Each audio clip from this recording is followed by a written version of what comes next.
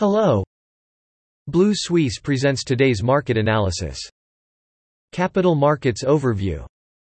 European shares extended their rally for the third session on Friday, with the regional Stoxx 600 closing at a more than 7-week high of around 440 points, marking its best monthly performance since November 2020.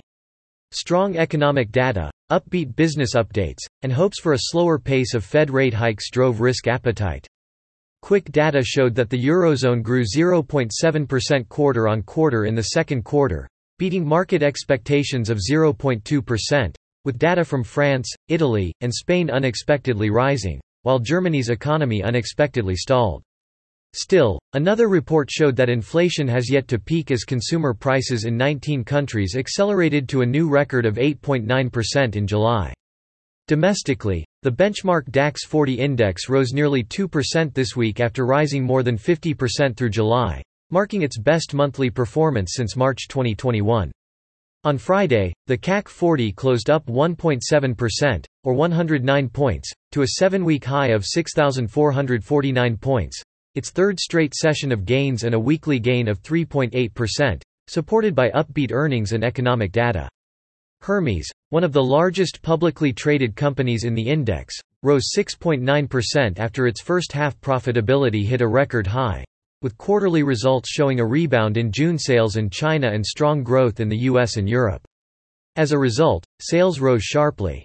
Air France-KLM's second-quarter profit topped market expectations, and BNP Paribas also beat expectations. On the data front, the French economy beat analysts' forecasts in the second quarter, growing by 0.5% versus expectations for a 0.2% increase. On a monthly basis, it was the best July performance since 1997, with the French index up 8.9%.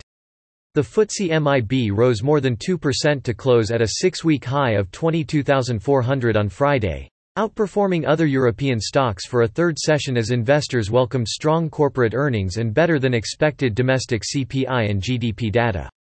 Italy's economy grew 1% in the quarter, well above expectations, and domestic consumer prices unexpectedly slowed. Nonetheless, while the Eurozone economy continued to grow, inflation in the Eurozone rose further to an all-time high. Eni and Saipem, among the leaders in the corporate sector at the session, increased nearly 6% each. As the sector broadly benefited from volatile energy markets in the second quarter, they tracked the uptrend of their peers. Industrials, banks, and consumer discretionary stocks also rose sharply. That's all for today. You can read more on our website at bluesuisse.com.